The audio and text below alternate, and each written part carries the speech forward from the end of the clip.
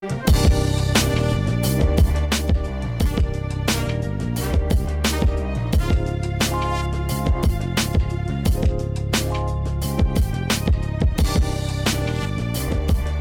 Soulmates, thank you so much for joining the conversation. As you can imagine, plenty to discuss on this Tuesday. I want to welcome you to Fox Soul's Black Report. We're following stories from across the country, including the black man who was arrested while driving his white grandmother. I'm Courtney Hicks. And I'm Nicordelai Corte, plus the textbooks that are trying to erase the race of Rosa Parks. They're the stories that impact our people. We're going to bring you our news, our views, and our voice. So let's get into our top conversation for today. Taking us to Manhattan, the district attorney, Alvin Bragg, reassures his staff that they won't be intimidated as they approach a decision on charging former President Donald Trump. Now, the law enforcement officials in New York City prepare for protests and violence if Trump is arrested, as credible threats are being monitored. Trump has accused Bragg, the first black district attorney in Manhattan, of being, quote, soft on crime and taking orders from billionaire Democratic donor George Soros. The investigation into Trump is still ongoing, and there is no time frame for a decision on charging him. Now, Bragg has not commented publicly on the investigation or Trump's inflammatory comments. Republican House chairmen are requesting testimony from Manhattan District Attorney Alvin Bragg ahead of his possible prosecution of former President Trump in connection with hush money payments made before the 2016 election. This comes after Trump claimed that he could be arrested and asked his supporters to prepare to protest on his behalf. The GOP lawmakers cited Trump's bid for the 2024 presidential election in asking for documents about the probe. Democrats expressed concerns about the GOP interfering with the investigation and called it an abuse of power. And Trump's lawyers want a judge to throw out the final report and evidence from a grand jury investigation in Georgia that looked into attempts by Trump and his allies to overturn the 2020 election, as you may remember. Now, they also want the district attorney's office disqualified from overseeing the investigation. This is Trump's first attempt to intervene in the long-running investigation, and it shows the aggressive approach his lawyers are likely to take. Now, no one has been charged yet, but the district attorney's office is considering bringing racketeering and conspiracy charges. Trump's lawyers are objecting to many aspects of this investigation, including interviews by the grand jury foreperson and media interviews by the district attorney. And here to join us to discuss more about what the future of Donald Trump could look like if arrested and brought to justice, we welcome attorney Gerald Griggs, president of the Georgia State NAACP. Thanks so much for being here on Fox Soul's Black Report. Well, thank you for having me. It's an honor to be here. Indeed. We thank you for your time. So let's start with the man of the hour, if you will, Donald Trump, who has two cases with possible indictments in Georgia and, of course, in New York as well. Talk a little bit about these two cases, maybe the differences, the similarities, and what do you think the outcome may be? Well, both of the cases are different. One is about hush money payments to an alleged escort porn star, Stormy Daniels. Mm-hmm. And the other one is about potential election interference in Georgia with a phone call into Georgia asking the Secretary of State to find votes. So they are distinctly different, and they're in different postures. Here in Atlanta, the Fulton County District Attorney has convened a special grand jury to look into the phone call and look into possible racketeering charges. And up in Manhattan, the district attorney is investigating these payments to Stormy Daniels through the previous attorney for the President of the United States. So they're definitely different. And I think the outcome will be an indictment in both cases. I do believe that the Fulton County District Attorney has a stronger case. Of course, you have at least now 3 phone calls. We initially knew about 2 phone calls, but now 3 phone calls to different political figures in Georgia to try to change the outcome of the election. With regard to the Stormy Daniels case, it may be a little bit different, difficult to prove that case, but I think that the district attorney in Fulton County will be able to get an indictment and then ultimately be able to get a conviction because we've all heard the phone call. Yeah. Mr. Griggs, why do you think Trump jumped the gun about a possible indictment happening today? What incentive did he have to get out early with his narrative? I think what Mr. Trump is trying to do is control the narrative, and he's used to being in media settings where he can set the tone. In a court of law, it does not matter what he thinks. It's about what the prosecution can prove against him. And I think his own words will be used against him to prove the case in Fulton County. But I think Mr. Trump, against the advice of his attorneys, because I'm sure the attorneys told him not to say anything, jumped the gun, tried to get out in front of the narrative, tried to get his side of the story out there. But he has to understand that this is a court process, and the court process will not be intimidated by media statements or social media posts. Yeah, he has definitely created more of a mess, if you will. House Republicans are starting to try to discredit DA Bragg's, going as far as requesting that he testify on Capitol Hill. Is this a part of the normal process, or are they being who they are, if you will? I think this crosses the line, and I think that more people need to speak out against this. There are three co-equal branches in the United States.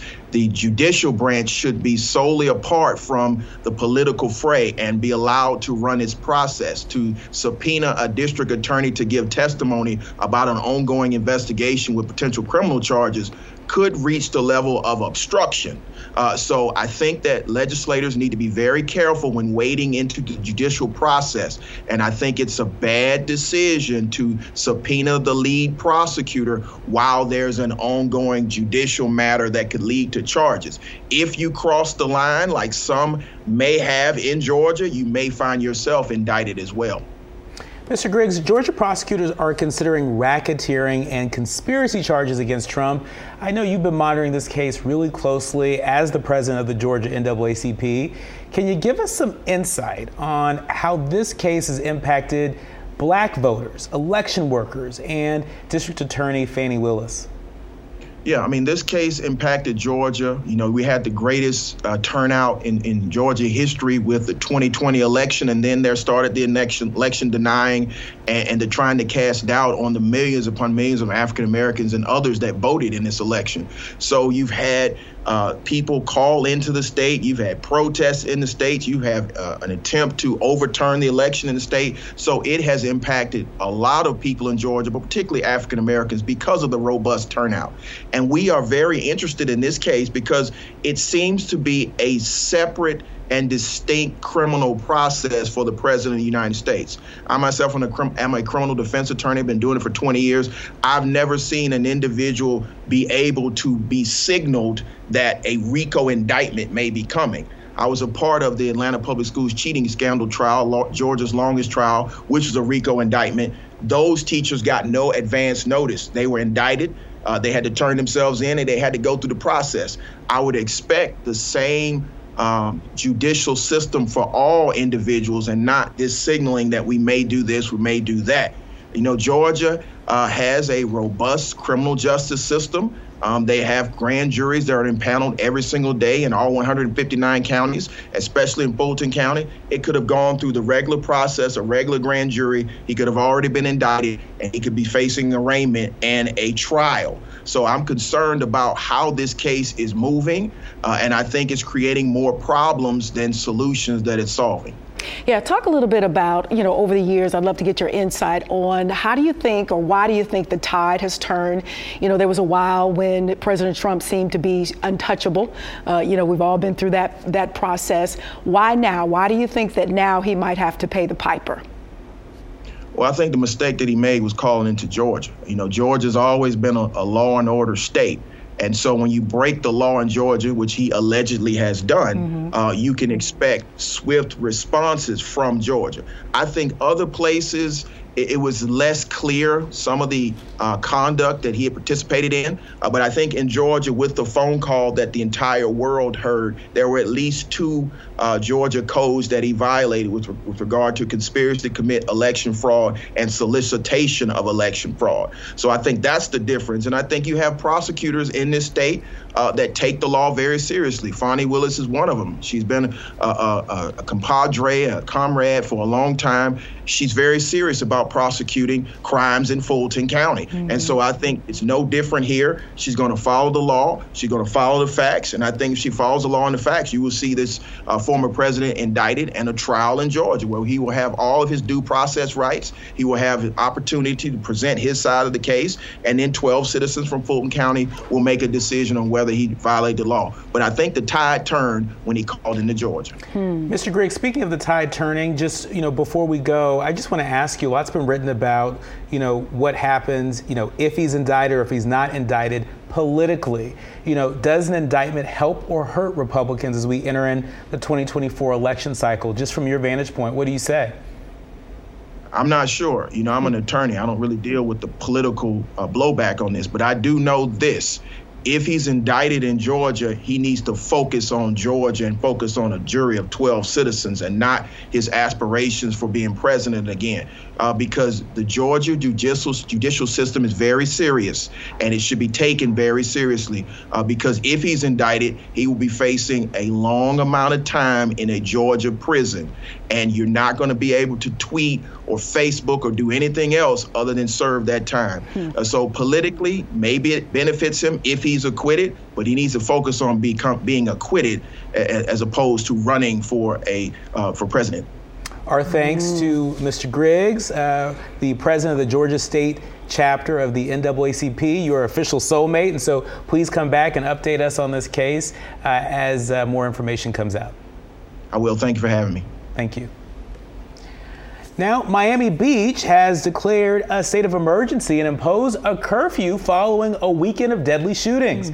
The curfew, effective from 11:59 p.m. through 6 a.m., will apply until 6 a.m. on Monday and from Thursday through Monday in the future. Restaurants can only operate for delivery, while hotels can serve guests. The measures come after one person died and another was injured in a shooting in South Beach on Friday night, and another deadly shooting occurred in Miami Beach just early Sunday morning. Miami Beach Mayor Dan Gilbert said in a video message that the presence of numerous firearms and crowds has created a peril that cannot go unchecked. Yeah, they got to get it under control. Unfortunately for tourists who go down to those spots, because they are hot spots. Most times in other parts of the country, it's cold. You can get down to Miami and get some heat under that sun. It's unfortunate, but I understand them needing to take control. Get these streets in order so natives can go out and enjoy those videos. If you've seen them, they're pretty violent and would cause one to worry. And I'm sure they wouldn't want to mess with those travel dollars. And it's interesting in a state that seems to be, just fine, with, folks having their right to guns on the street. You have this mayor saying, we got too many guns. We got too many guns on the street. That's creating, a problem. And, what a time to have this problem, especially during spring break, while a lot of people are frequenting the area. But I don't know. I don't know if Governor DeSantis is paying attention to this. He seems to be so busy on the anti-woke tip that he's not paying attention to one of the biggest areas, most populated areas tourism. In Florida. Especially and so I don't know. Somebody better run tell that to Governor DeSantis. All right, let's go to Wisconsin. This city is called Wauwatosa. I think I got that right. A black man claims he was wrongfully pulled over, handcuffed, and placed in the back of a squad car at gunpoint by police officers during a traffic stop. This happened back in September of 2018. Now, the man's white grandmother, you see here, and her friend were also in the car during the incident. He filed a federal civil rights lawsuit, which is now being heard by a 7-person jury consisting of all white members.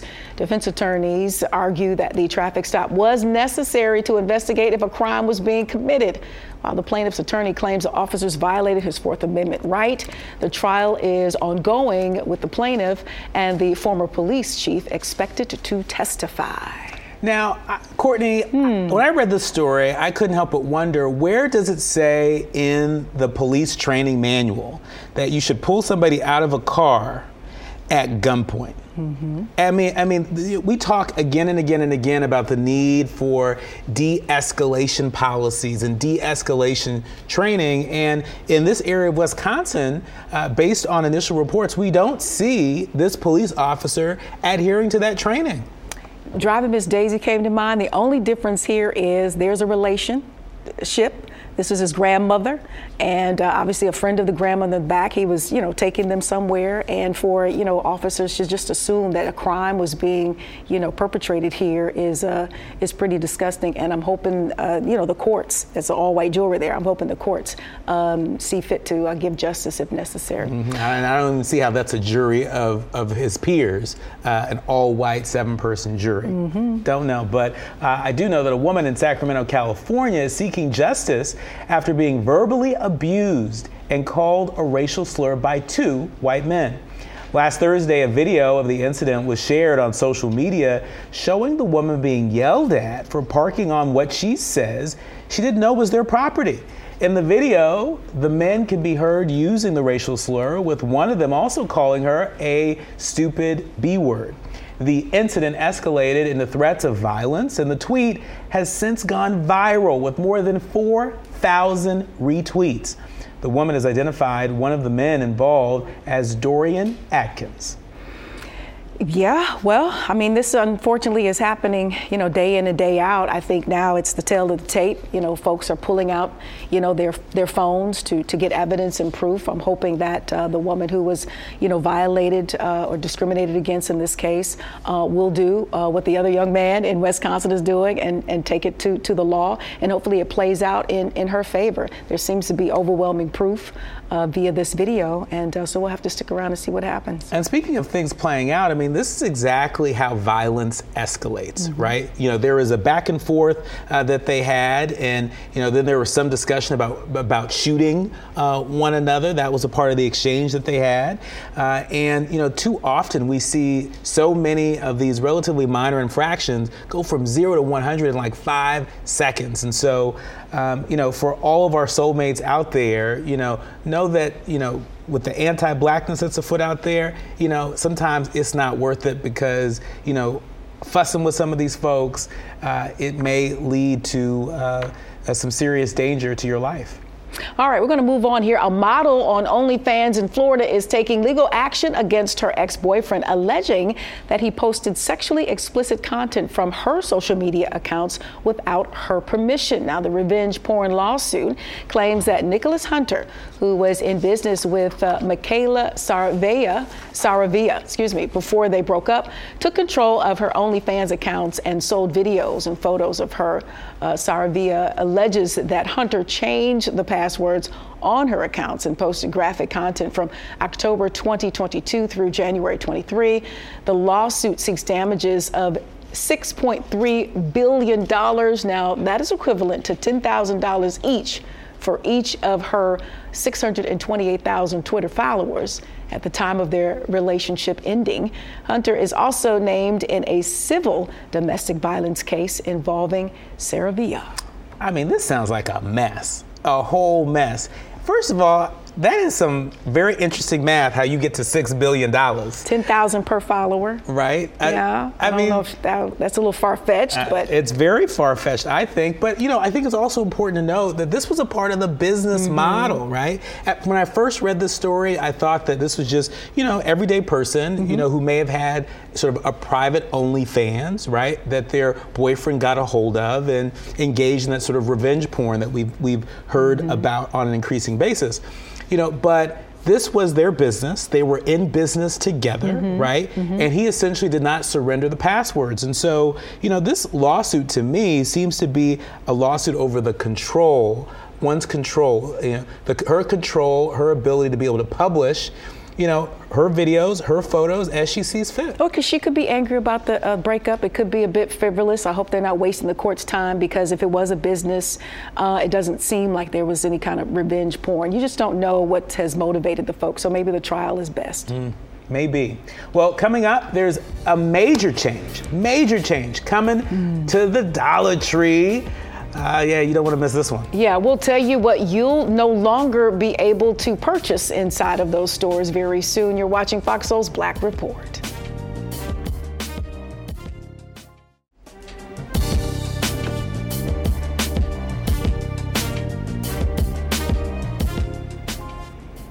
Welcome back to Fox Soul's Black Report. A new study about the Department of Veteran Affairs shows that they disproportionately make it more difficult for Black veterans to obtain benefits.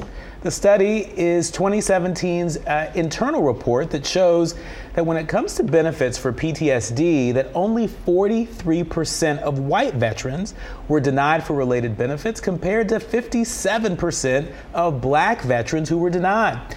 A lawsuit has since been filed against the Department of Veteran Affairs. You know, very sad. I've always felt like America doesn't do our best when it comes to the nurturing and the care of our soldiers, especially after they have, done their duty. A lot of them come back wounded, whether it be physically, mentally, spiritually, and just the aftercare, in my opinion, has just lacked. And then to add insult to injury, you have this subset of black soldiers, and we know the history and the unfortunate circumstance of the black soldier, how, you can be sent overseas to fight for freedoms and on behalf of America, and then come back and be treated as if you didn't matter or you weren't a citizen. So we're gonna need some folks to tap into these numbers, take a look and redirect and really make this right, make good on this. And especially when it comes to something as serious as PTSD, right? I mean, we're talking about, the need to support our soldiers, our veterans, with healthcare from the neck up and neck down. And oftentimes it's hard enough for them to navigate the VA system, right? And so, and I wonder, how much of that is the issue, right? That our black veterans are having added hurdles, added troubles in terms of navigating the VA system. And so, we have a Secretary of Veterans Affairs there, right? I hope he and his people are reading the story and making it a little bit easier for our black veterans to access the benefits that they earned. Absolutely. All right, there are new changes to maternal health policies in states like Michigan that could save the lives of black women. The program is being called Momnibus. It's a combination of the terms mom and omnibus. Now, the package would increase access to alternative birthing care throughout the state, such as birthing centers and midwives, while addressing systemic racism to improve outcomes for black moms. Now, nationwide, black women die from pregnancy-related causes at a higher rate compared to white women. In Michigan specifically, the odds are 3 times more likely. Now, that's according to the latest data from Michigan's maternal mortality surveillance program. What a model for the nation. If Michigan is able to get this thing done, I think it's going to spread like wildfire for all the right reasons across the country. We talk so much about reproductive health, and more narrowly we talk about abortion, but we don't talk enough about supporting the maternal health care of women across this country, particularly black women who are at an added risk. Native American women also at an added risk. And so it's good to see Michigan really leading by example. And for all the Republicans in the Michigan State House and the Michigan legislature, that are, against abortion, this should be something that everybody should be able to get behind. How can we support, the women that, are giving birth right now? How can we provide them with the maternal health care that they need and deserve? It's definitely a trickle-out effect. We just talked last week and talked about a story where it is just based upon the stats. America is just a very dangerous place to give birth. We have some of the highest mortality rates in the world, and that shouldn't be. With us being a top-tier country, we should be the example. And so you've got folks here in Michigan leading the way, and like you said, my hope is that it's a trickle-out effect and people take note, and this becomes top of mind until we get those rates, in my opinion, not down, but just off the stats, period. That's right. That's right. Well, when it comes to our health and well-being, sometimes things can get away from us, but it's up to us to take control of our lives and to get our health on track. And that's exactly what one member of our Fox Soul family did. Alex Kimbrell, a king amongst kings, is one of our directors here. And he was brave enough to share his health journey in hopes of helping some of our soulmates just like you. Take a look. Take Blackberry break, please. Thank you. Behind the scenes at Fox 2, Alex Kimbrell has been calling the shots for more than 3 decades, but never like this. I look at the mirror and I see me, but yet I don't. I see a different person that I've never seen before. This is the person Alex is used to seeing. 25 years ago in a Fox 2 story, Alex describes his health struggles and his frustration with his weight, getting in the way of his goals, professional and personal. Because my health continued to be a factor. And it was all related to weight. I used to walk with a walker down the hall. And I'm in my 50s. And the only person I have to blame is me. That all changed in November of 2022 at Beaumont's Weight Control Center. Alex finally decides to have weight loss surgery, reluctantly. As they were wheeling me into the OR, I was thinking, you know what? Maybe I can get out of this. It's called gastric sleeve surgery. About 80% of the stomach is removed, leaving behind a sleeve-shaped stomach, forcing you to eat much smaller portions. For Alex, the results were immediate and shocking. I got out of the hospital, I was 369 pounds. I am now 229 pounds. I've lost 140 pounds. And I did it pretty much between 6 to 8 weeks, which is unprecedented. I don't know if you ever believed I would actually do it. I did not. And just because you have surgery doesn't mean you're done. Dr. Kirsten Zallison is as much a motivational coach as she is medical expert. Surgery isn't the cure. Surgery is a big tool, and if you use the tool in conjunction with the lifestyle changes, it makes it easier to maintain the weight loss. Convincing Alex to go through with the bariatric surgery came easily for his wife, Roz, because she had the same surgery in February of last year. Now she knows exactly how to incorporate all the right protein and fiber into his meals. And as a breast cancer survivor, she's proud to be 75 pounds lighter. Now, I have internal boundaries that say, you've gone too far.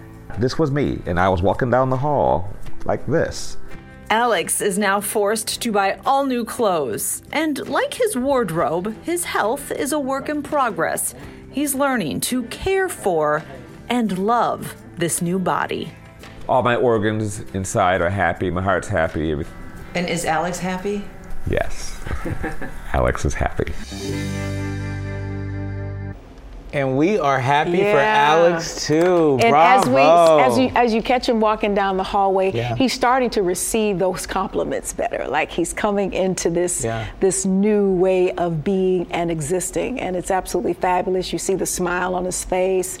He's beating you up and down the hallway. There were times when his mobility was really compromised, but he's just zooming up. We have long hallways here. We do. And he is just zooming up and down these hallways. He looks absolutely fabulous. I'm so happy for him. It's so great. It's so great. I mean, and so generous of him to share his story with us. I know a number of us have sort of caught flashes of him throughout this transformation, but that package really sort of puts all the pieces together. And whoever is taking care of the archives, for them to go back and pop up 25 years ago. Did you see that video? That was amazing. That was really still great. got that nice little cute face, Alex. You're still a good guy, still handsome. 140 Beautiful. pounds lighter. That's wonderful.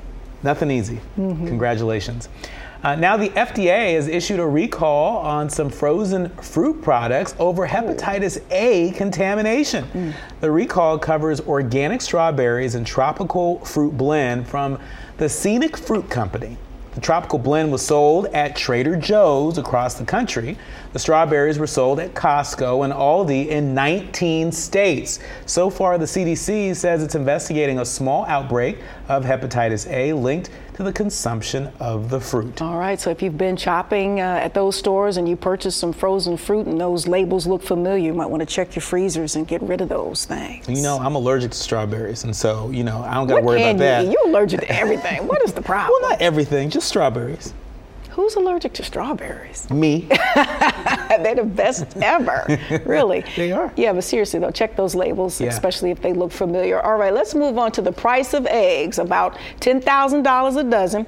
And that is something Dollar Tree can no longer keep up with. I mean, seriously, the company selling most products for about $1.25 will stop selling eggs at stores because they can't make money offering them at flat prices.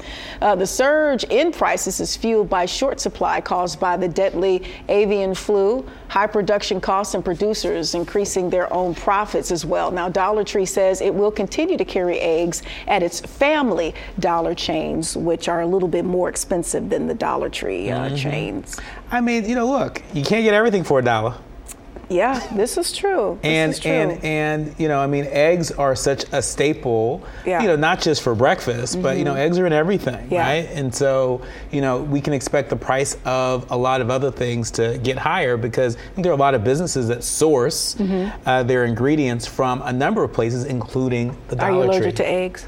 I am not allergic to eggs. Well, seriously though, a lot of folks rely on Dollar Tree and Family Dollar, for groceries or for lower priced items. And so, this being off the shelves might really continue to put a dent, in their budget and on their grocery list. So hopefully they can find some other alternatives. But this might be a detrimental to some people as we, make light of it though. And especially on the other side of the concern. Yeah, and especially as Easter celebrations are right around the corner. Well, shouldn't nobody be buying no eggs for Easter this year. The eggs are too expensive to be. I don't know about that. Unless you're going to use them, maybe chop them up in a chicken salad or potato salad or something. But most times dyed eggs get wasted. But eggs are too expensive. I wouldn't even dye eggs this year. In this season, this is what we're going to do. What? We're going to dye the eggs, all right? And then when folks find the eggs, you got to turn the eggs back in, right? And we're going to use that egg for a good little egg salad, for a little potato salad, they're too expensive to dye, and they're too expensive for you to go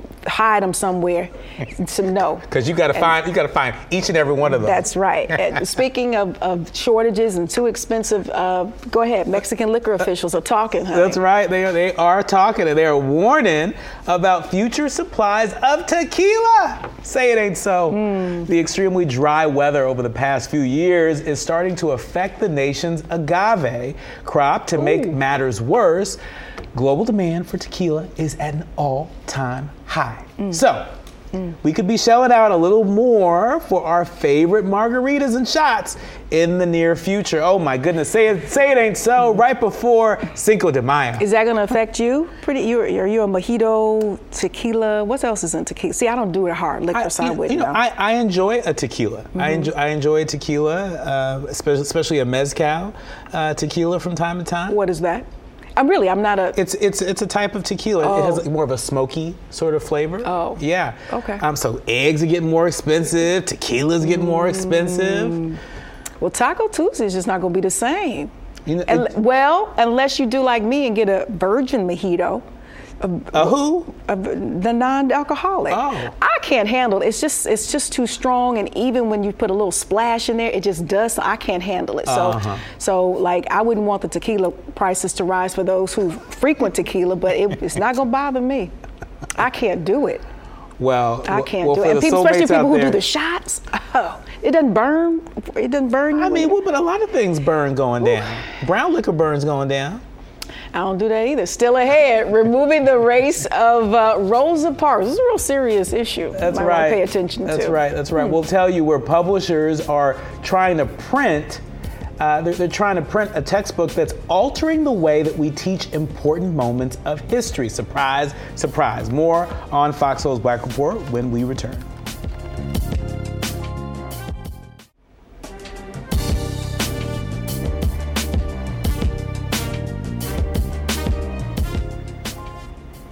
Welcome back to Fox Soul's Black Report. The Florida Woke Act strikes again. Publishers are now being asked to remove any reference to civil rights leader Rosa Parks' race in Florida to comply with new state law. Now, according to reports, regulations now require that race relations be removed from the lesson in order to get a Florida committee's approval. The current lesson is issued by Studies Weekly. It is described as, quote, the law, and said African Americans had to give up their seats on the bus if a white person wanted to sit down. Yeah, an early version of this study was changed to she was told to move to a different seat because of her color, the color of her skin. The latest version was corrected with race completely erased to read, quote, she was told to move to a different seat. Now, they're not gonna stop. Courtney, how is this not erasure of our history in plain view? We just reported earlier on this show about, the situation in the Miami area where, there's a curfew that they're under right now. For some reason, Florida state legislators and the governor, seem to turn a blind eye to that, and they seem to be manufacturing this issue that we're the latest victim of this anti-woke hunt is trailblazing civil rights leader Rosa Parks.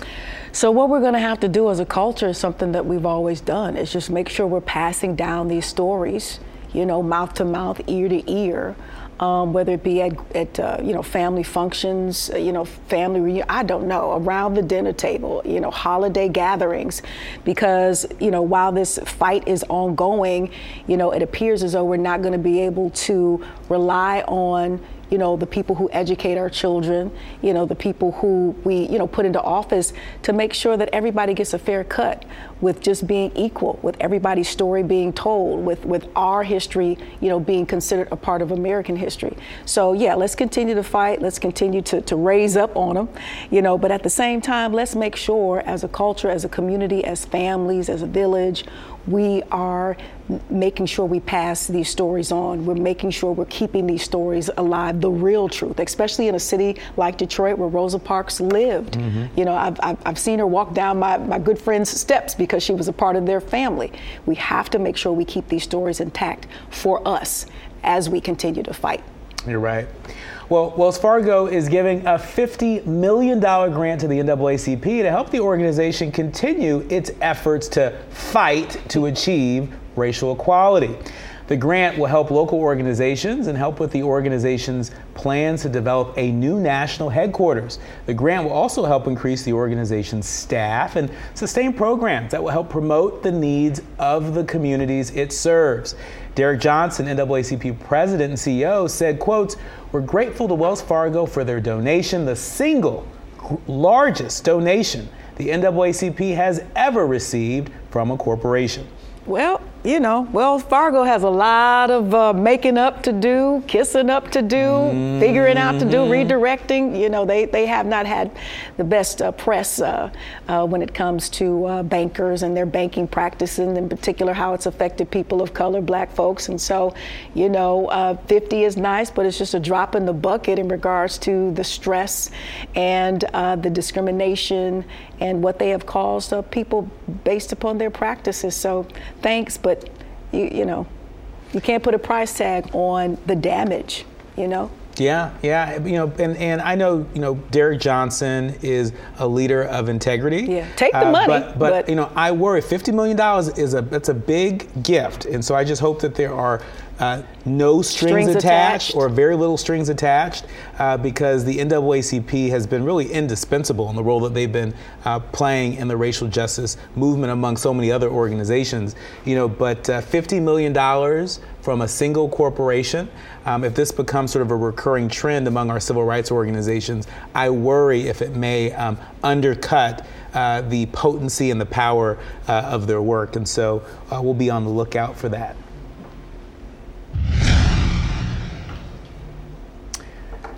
Today, for her story, we honor Angelica Nwandu, the founder of The Shade Room. Oh, The Shade Room first started as an Instagram-based media company focused on gossip back in March of 2014. The site has since branched out into covering politics and focusing on Black culture news. It now has over 27 million subscribers across all platforms. Now, according to reports, The Shade Room is worth more than $100 million. So today we say happy anniversary to Angelica Nwandu and the Shade Room staff. Bravo. That's amazing. Talk about making a way out of no way. I mean, just something that, started off as a sort of small, little engine that could go-to site for news and entertainment is now worth over $100 million. And what I'm loving now is the shift from just the gossipy. Like, they do a TSR reports, like investigative reports, and it is good. His name is Justin. I think of his last name right now. But those reports are excellent, and they're like network and local affiliate quality, and the way he gets under the stories that the Shade Room posts about is excellent. I think that's what people are really starting to pick up on and appreciate. It's really good. It is really good, and especially at a time where we need more Black media platforms, not less. And so it's good to see that reach is increasing, and that the quality of content is increasing, and investigative journalism is enormously important. Yeah. And so it's good to see the Shade Room investing in that. And that these platforms are still happening. I feel like this is maybe like the second generation. I remember the first generation for me was like media takeout. Oh, you yeah. know, and then you had, you know, what we have now, and a lot of them are legit and really becoming leaders in giving our culture the first and foremost in regards to information and who they're going to for it. Well, up next, it's a family feud unlike any other. We're going to tell you all about it. It's the lawsuit between two of the most talented brothers in history. It's a whole bunch of brothers here. We'll tell you all about it. You're watching Fox Soul's Black Report.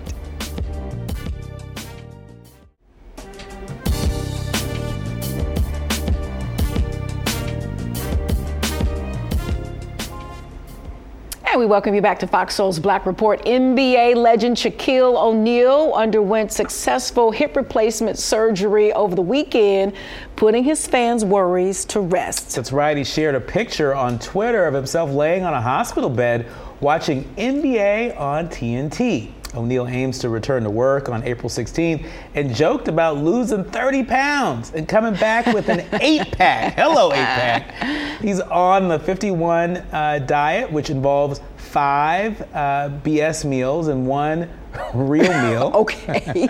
Despite the surgery, O'Neal will continue performing as DJ Diesel with shows at Encore Beach Club in Las Vegas and at a venue in Honolulu, Hawaii. I mean, he is just the NBA superstar who just, the gift that keeps giving. I mean, he's just amazing. Ain't nothing he won't endorse. You in the commercial breaks, you're going to see about 3 or 4 Shaq endorsed commercials, but his give back game is so tight, you know, and I firmly believe, and I say this often, your getting is in your giving. And I feel like the more he gives, the more he's being blessed with to continue to give away. So it's good to see that he's on the mend. Yeah, and it's also another sign that hip replacement surgery is becoming so very common, right? And so, you know, you'd like to think that, you know, Shaquille O'Neal's probably in better shape than a lot of other people his age, even with the wear and tear of having been a professional athlete. But even folks like Shaq need hip replacement surgery, and the fact that he's going to be out of that hospital bed by April 16th is a testament to, you know, the technology that's being used for hip replacement and, you know, how people are able to get out of that bed real quick and get back to doing what they want to do. Yeah, you said it right, the wear and tear, and it even catches up with the best of them, that being these athletes here. All right, let's move on to one of the best, the stallion, as in Megan, shares photos from Vice President Kamala Harris's and Glamour's Women History Month brunch, where women trailblazers across industries were highlighted. The 3-time Grammy Award winner wore a black skirt, you can see here, with blue accents and a matching sweater while posing on the gated grounds. There she is during the brunch. Harris delivered a speech about the economic empowerment of women. This follows Megan's first red carpet appearance at the Vanity Fair's Oscar party last weekend. The rapper was styled by Law Roach in a figure-hugging black Bach My Mermaid gown. The event marked the first time Megan had been since from her birthday photos that surfaced online last month. So this is the outfit from the White House. The other one I was describing from the Vanity Fair red carpet. She looks good. She looks amazing. She looks good. She looks healthy, and, you know, just in time for Women's History Month. I mean, you know, there was a lot said about that event at the Vice President's residence, and it was good to see sort of a mixed crowd. It wasn't just sort of celebrity types, it was activist types, it was advocates, and you know, folks coming together to support each other in different industries. It was really great to see the write-up on that. Well, Rudolph Isley, a member of the Isley brothers, is suing his younger brother Ronald Isley for trademark infringement. Rudolph claims that Ronald applied for and received exclusive rights to use the Isley brothers' trademark for visual and audio recordings without his consent. The lawsuit states that the brothers have a 50-50 ownership agreement in the band since their brother's death in 1986. Now, Rudolph alleges that Ronald is taking all profits from the trademark for himself and wants an accounting of how much money he's been making.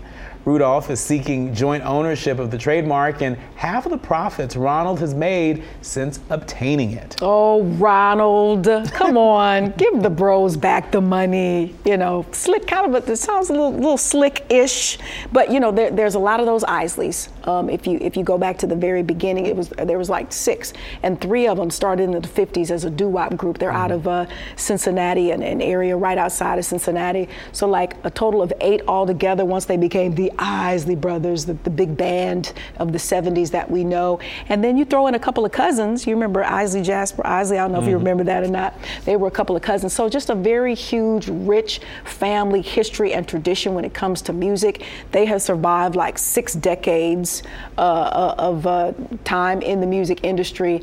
And for, you know, Ron to kind of pull it a little bit, it's like, come on, Uncle Ron, come on. Can't the boys just get along? I mean, you know, you're brothers. You know, you're in this together, and look, sharing is caring. They got to share more. That's right. Yeah. All right, rapper Ludacris has hit hand in several projects, and the launch of his Netflix animated series Karma's World is such a hit that it's expanding.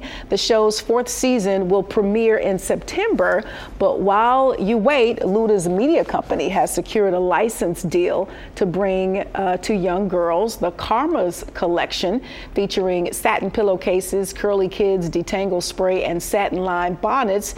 The entire project is being spearheaded by Luda and his daughter, Karma. I mean, it's so good to see, you know, Luda and so many folks in hip hop leaning into entrepreneurship in some pretty dynamic ways. I mean, he's getting into the licensing world, which is a very lucrative He's an A-list actor, world. I believe. You know, he's acting, he's still producing music, he's still touring, and he's just been a really great example of, you know, how your artistry can evolve, and more importantly, how you can monetize that artistry in so many different ways. Latifah, LL, I mean, it goes on and on and on. 50, Big Sean, Puffy, Combs, it goes on and on and on. So big ups to them. Yeah. Well, Sean Lampkin, best recognized for playing bar owner Nipsey on the hit 1990 sitcom Martin, has died. The actor passed away on Wednesday, March 8th in his sleep. The cause of death is not currently known. Lampkin's death was confirmed by his friend, Marcel Watts, who shared the news on her Instagram.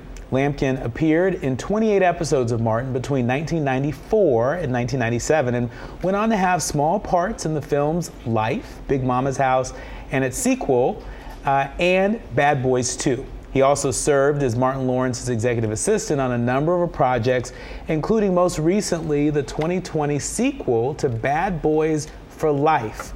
He was 54 years old. Yeah, and what I love about this story is, you know, it was a day one. It was the homeboy who, as Martin Lawrence continued to blow up, he kept right there by his side. And so, you know, hence him being involved in so many projects. He didn't even know he was getting the role. I think Martin, if I remember the story correctly, told him, hey, you're gonna play this character, you know, on this show here. So it's a very sweet story, and it really just reflects, you know, that friendships can be real and you can maintain them even in the midst of, you know, one of your partners blowing up. We all know, you know, that Martin's one of the best to ever do it, especially when it comes to that sitcom. So real sad to hear this, but he will definitely live on as we watch Martin every night. I love the reruns. I will watch Martin until the end. And so you see Nipsey every now and again on those episodes. And so his memory will stay intact for sure. And we'll all continue to enjoy those laughs and enjoy a good smile in his honor. Well, there's still more to come right here on Fox Soul's Black Report, including our favorite segment.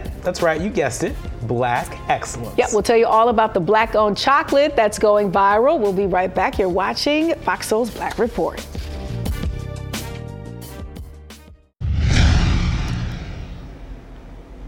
Welcome back to Fox Soul's Black Report. The city of Detroit is celebrating the opening of the first adult-use cannabis dispensary as a part of a social equity program designed to make sure that Black residents are represented in the legal marijuana industry. That's right. Nuggets Cannabis is a Black-owned family business that opened over the weekend with help from Detroit's adult-use cannabis ordinance that offers assistance and licenses to Detroit legacy applicants who are eligible if they are long-term residents who own at least 51% of the business, low-income Detroiters, and those with prior criminal cannabis convictions can also qualify if they've lived in the city for more than a decade. That's right. A total of 19 of the 34 businesses are owned by Detroiters.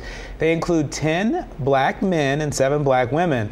Now, under the city's ordinance, half of the licenses will be issued to social equity applicants. I like the fact that, they're leveling the playing field. Low-income residents and those who've had prior convictions are now clean. Those slate is wiped clean, and they can be business owners themselves. And I just like the forethought on this, so everybody can equally participate in this very lucrative industry. That's right. Legalized marijuana, right. that is. That's really good. Another model for the nation, perhaps. That's it. All right, Detroit. Here we go. A viral TikTok food reviewer helps a black-owned chocolate brand sell out in minutes. Food reviewer Keith Lee is making it happen for black-owned businesses. That's right. Ella Livingston, the founder and owner of Coco Ashanti, can't thank Lee enough as her business growth is through the roof. Coco Ashanti is a high-quality chocolate brand with roots tracing back to, that's right, you guessed it, Ghana, that Lee shared with his 11.2 million followers, which led to the chocolate products selling out in, get this, 33 minutes. The food reviews by Lee have really put black-owned businesses on the map. Earlier this year, he reviewed a small truck in Vegas called Southern Taste Seafood, and in less than 24 hours, the business raised $30,000. And this teacher here, this woman here who owned Chocolate Asante, she's a teacher, and she went back on TikTok to thank this young man. I don't know if they're going to partner or not, because she can now retire from teaching. She said she was a little burnt out, and now she can retire and focus solely on her business. I think she went from making $194 to overnight making almost $25,000 just from his review alone. Over 11 million, TikTokers, followers.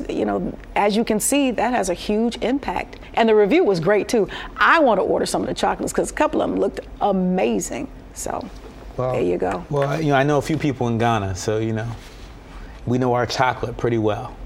So we got to do like a chocolate tasting. Maybe pair it with some wine, because you're more of a wine kind of girl. Yeah. Mm-hmm. Okay. For today's stories and more, I'm going to take you up on that. Access Fox Soul's video on demand on any of our streaming partners like Samsung Plus TV, YouTube, Roku, plenty of them. Check out past shows and other Fox Soul content when you visit foxsoul.tv. And don't forget to download the Fox Soul app. It is absolutely free. All right. Well, that's all we have for you. We hope you all have enjoyed this program today. We'll be back again tomorrow. I'm Courtney Hicks. And I'm Nicordelai Corte. Until next time, soulmates, you know what to do. Stay lifted.